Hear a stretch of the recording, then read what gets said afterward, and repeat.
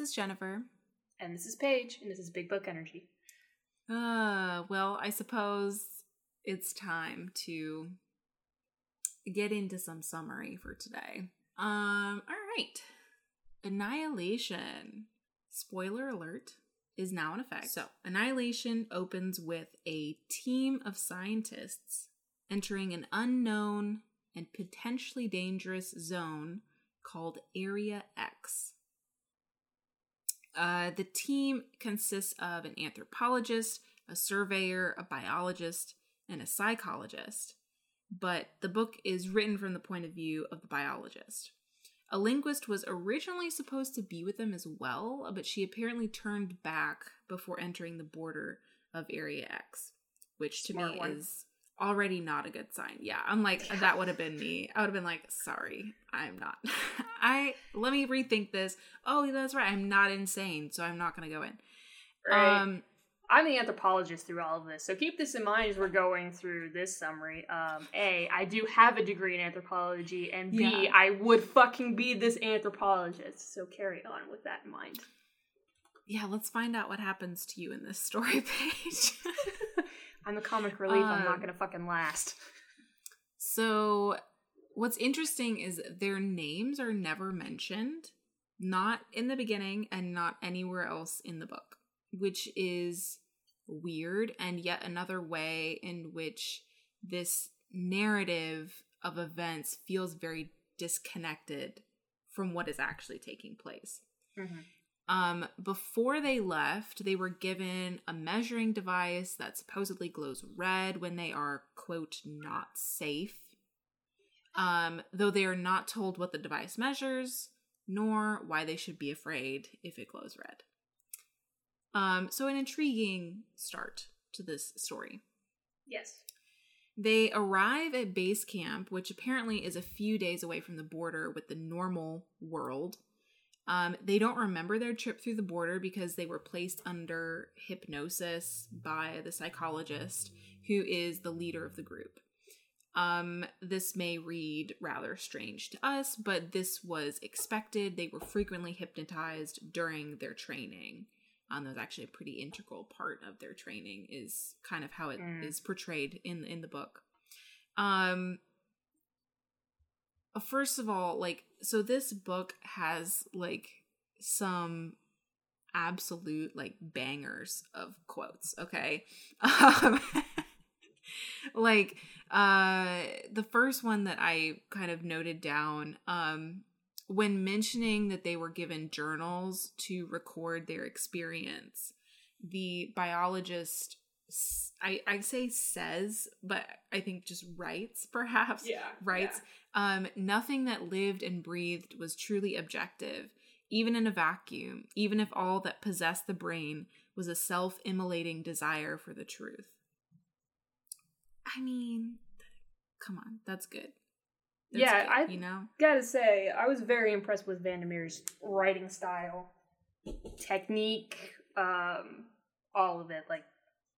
Fantastic. 10 out of 10. I will definitely talk more about this in the discussion section for sure. Okay, this is not the only quote that's just very interesting in this book. They almost seem to get thrown in as almost afterthoughts. It's not necessary to the story at all. It's just wow, that's the truth though. We also learn that some previous expeditions had killed each other with the weapons that were issued to them. So only more recent expeditions had been given firearms after a few had returned unharmed, or at least so it seemed they were unharmed. I am very conflicted on this. I would and I would not give them guns. You can't... Yeah.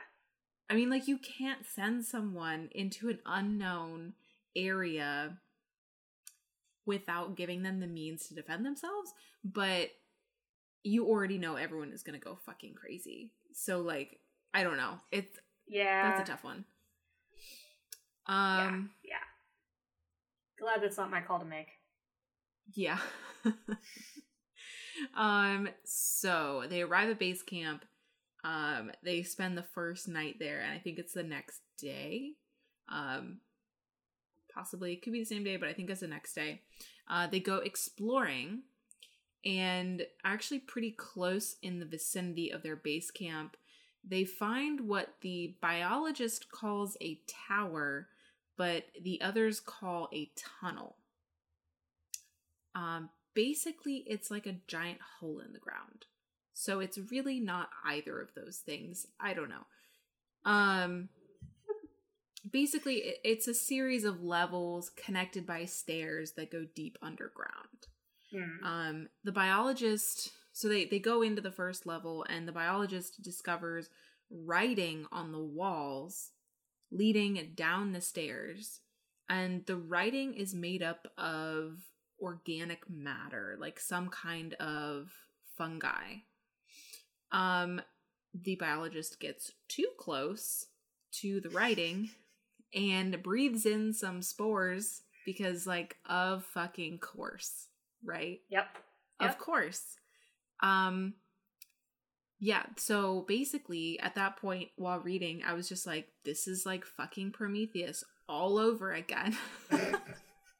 I fucking hate that movie. Because it freaked me out so badly. Yeah, so she breathes in some spores. The words themselves are very strange, and I'm still not really sure what the point of them was in the story. Just know that I was like, what the fuck, every time they appeared, because they do not make any sense. Like, they almost make sense, but they don't. Yeah, they're almost like borderline prophetic in like the way that you can interpret really vague words to meet any sort of situation. But they don't fit exactly. Yeah, so they almost make sense, but they don't. I don't know if maybe that is the point, but I'm going to go ahead and read off some of the phrases that appear throughout the book, even though not all of these are revealed all at once at this point in the narrative. So some of the quotes, where lies the strangling fruit that came from the hand of the sinner? I shall bring forth the seeds of the dead to share with the worms that. The next one that I kind of pulled out, in the black water with the sun shining at midnight, those fruit shall come ripe, and in the darkness of that which is golden shall split open to reveal the revelation of the fatal softness in the earth. There shall be a fire that knows your name, and in the presence of the strangling fruit, its dark flame shall acquire every part of you. That which dies shall still know life in death, for all that decays is not forgotten, and reanimated shall walk the world in a bliss of not knowing. So you can see, like, so there are multiple references to, like, sinner. So it has, like, some, like, religious tones to it. I think calling it, like, prophetic is like a good nod to that almost, like, religious feel. But yeah, it doesn't quite make sense.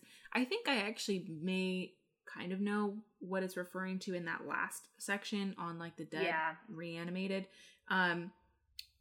Because I went ahead and read the plot summaries for all three of the books before I watched the movie. So I think I might know what that's referring to, but it could also not be referring to anything. I think that's, like, one of the...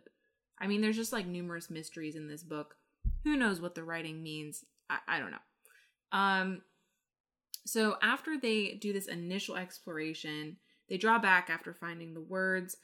They return to camp, settle in, they're making dinner. And while they're eating, we start to see a bit more about their group dynamic, which is not good. Like, it's not a good group dynamic. No, it's not. I would say not good at all. But definitely, especially...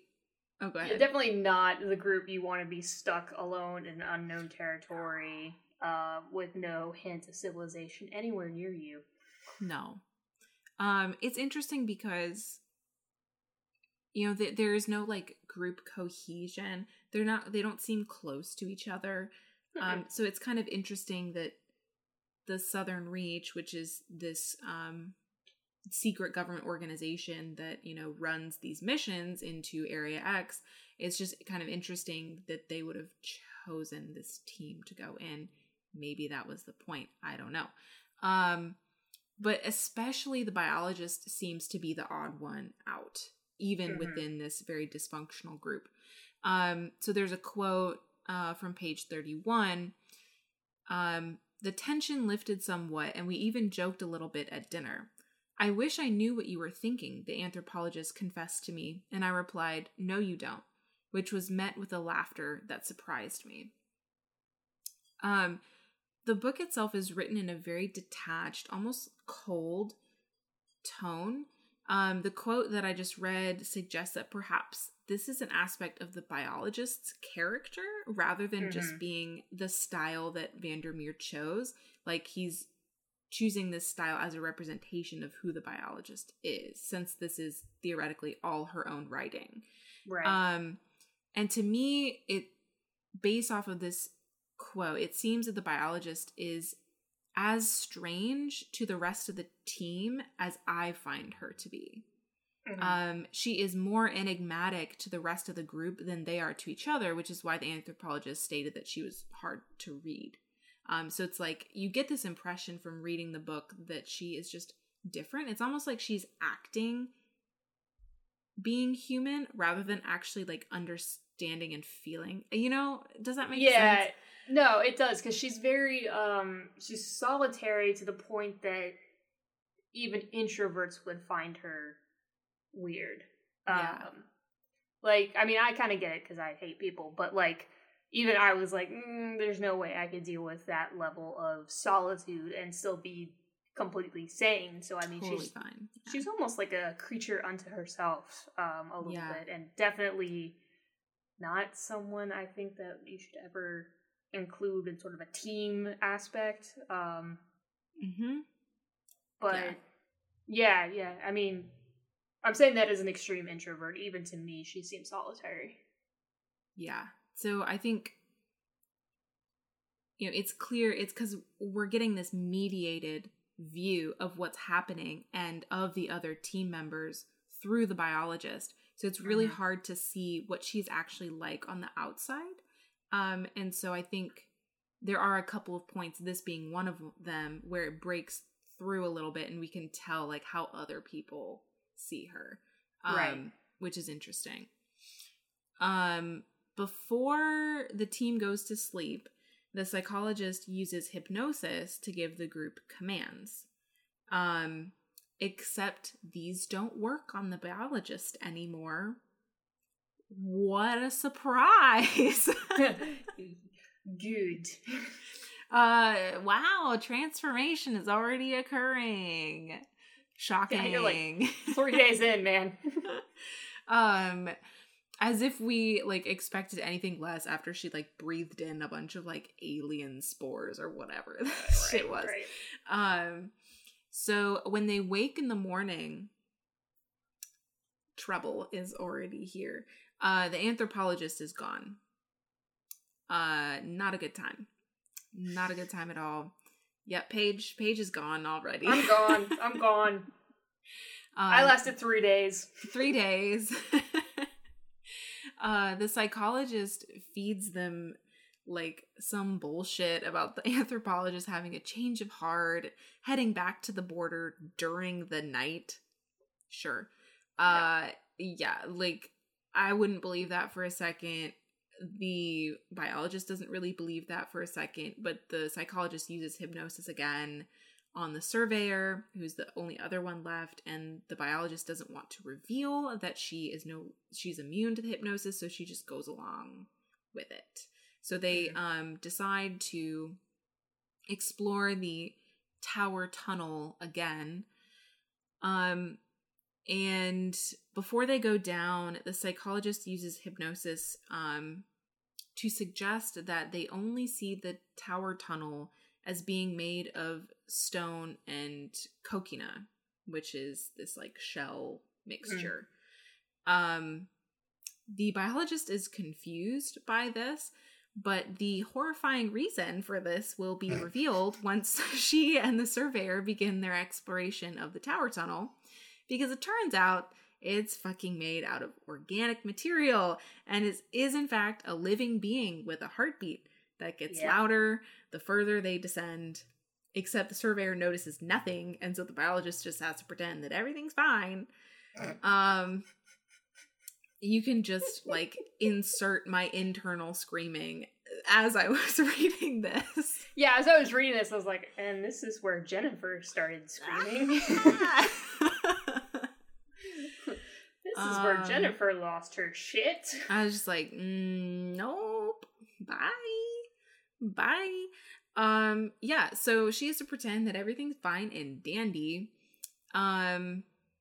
And after quite a ways, they discover the melted/burned remains of the anthropologist, as well as boot prints leading back upstairs, suggesting the psychologist brought the anthropologist down here during the night and forced her to try and confront the writer of the script that is on the walls. Super fun bonus. The psychologist is no longer at the surface when they emerge from the tower tunnel. She's gone. Yeah, she's out of there. She's out of there. Not suspicious at all. It's at this point that we slowly begin to learn more about the biologist as a person and her background story. And it's revealed through several flashbacks or reminiscences that are sprinkled into the rest of the narrative. It is not until a quarter of the way through the book that we learn her husband died from the previous expedition into Area X. She says, quote, "I know this information might not be hard for anyone to find out, but I have hoped that in reading this account, you might find me a credible, objective witness." Honestly, no. The fact that you took this long to talk about how your husband was on the last expedition does not make you more credible. And now you seem even more of an unreliable narrative because you waited so long. We also learn about her childhood and about how much of a loner she was and still is. When her husband mysteriously returned from Area X without knowing how, this is when we learn a little bit more about the people that come back. She is able to tell that he never really returned. He seemed to her to be kind of like an empty shell of who he used to be, unable to really connect with his old life, which included her. We find out later in the story that he dies from cancer within a year of returning. So after that brief interlude of personal story, the biologist decides to head out to explore the lighthouse alone the next day, leaving the surveyor at base camp. I should also add that the biologist is becoming further aware of just how much they have been lied to by the Southern Reach. And she is suspicious of why the organization emphasized the lighthouse as much as they did. It was always the focus of these expeditions. I should also mention that the biologist is revealing how truly insane she is because she doesn't want to go back at this point. Well, I think that's all I have to say about. I mean, I could probably rant more, but I'd just be repeating myself. So, I think that's about all I have for Annihilation. Yeah, I think that's all I got too. It was an interesting choice. Yeah, I'm not disappointed in it. Yeah, I'm not either, even though I didn't particularly enjoy the book or the movie. Yeah, I give the book 4 stars. I give the movie 3.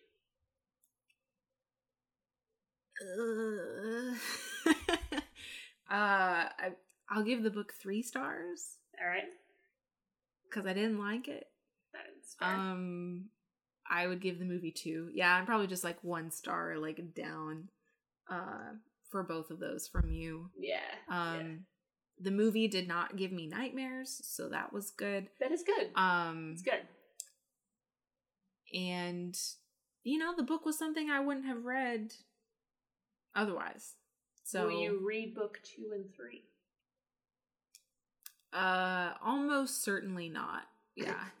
Almost certainly not. I'm like, yeah, it's really not my thing. So like, I'm not uninterested in reading further because I like I mentioned before, I did read up on the plot of the entire trilogy. Mm-hmm. So I kind of know like what happens in books 2 and 3.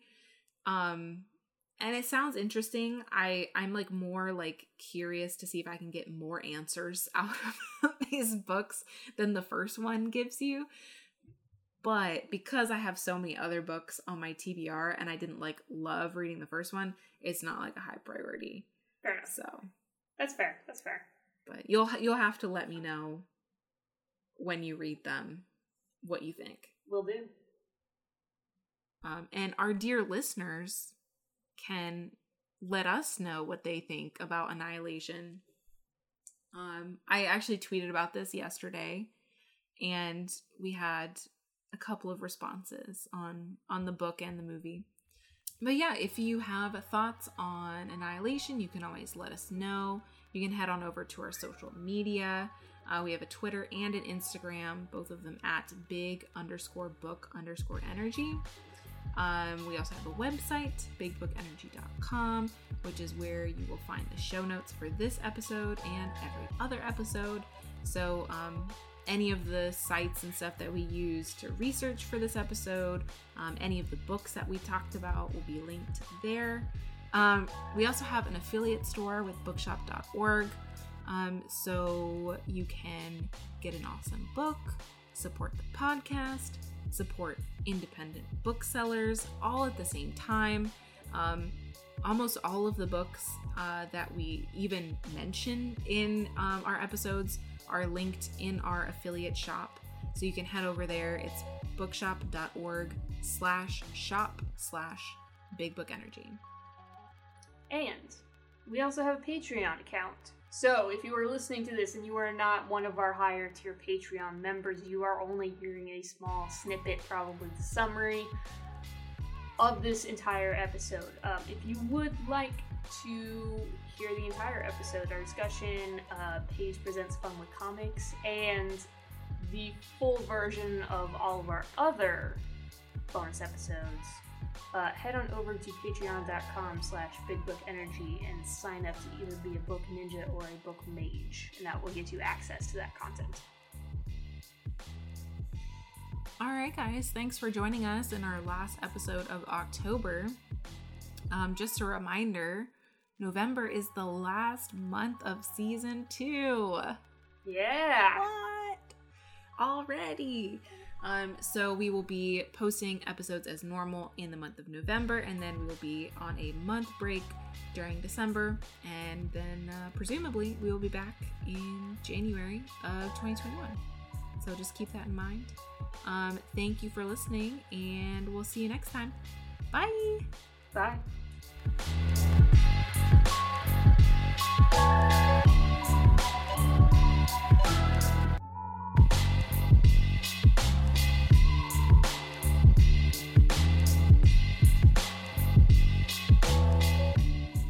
That's great. Cheers. Is that a drink or is that water? This is my water. Oh, you got another gin and tonic, you bitch. You didn't tell me. I brought my wine. I was so conflicted. I was like, do I want tea or do I want wine? And I almost got the wine. And then I was like, no, it's the afternoon. And if Paige isn't drinking, then it isn't going to be fun. So I didn't get the wine. We're going to have to take a break here soon so you can go. Okay, yeah. I will trade out your beverages. I will finish my tea and I will get wine instead. All right.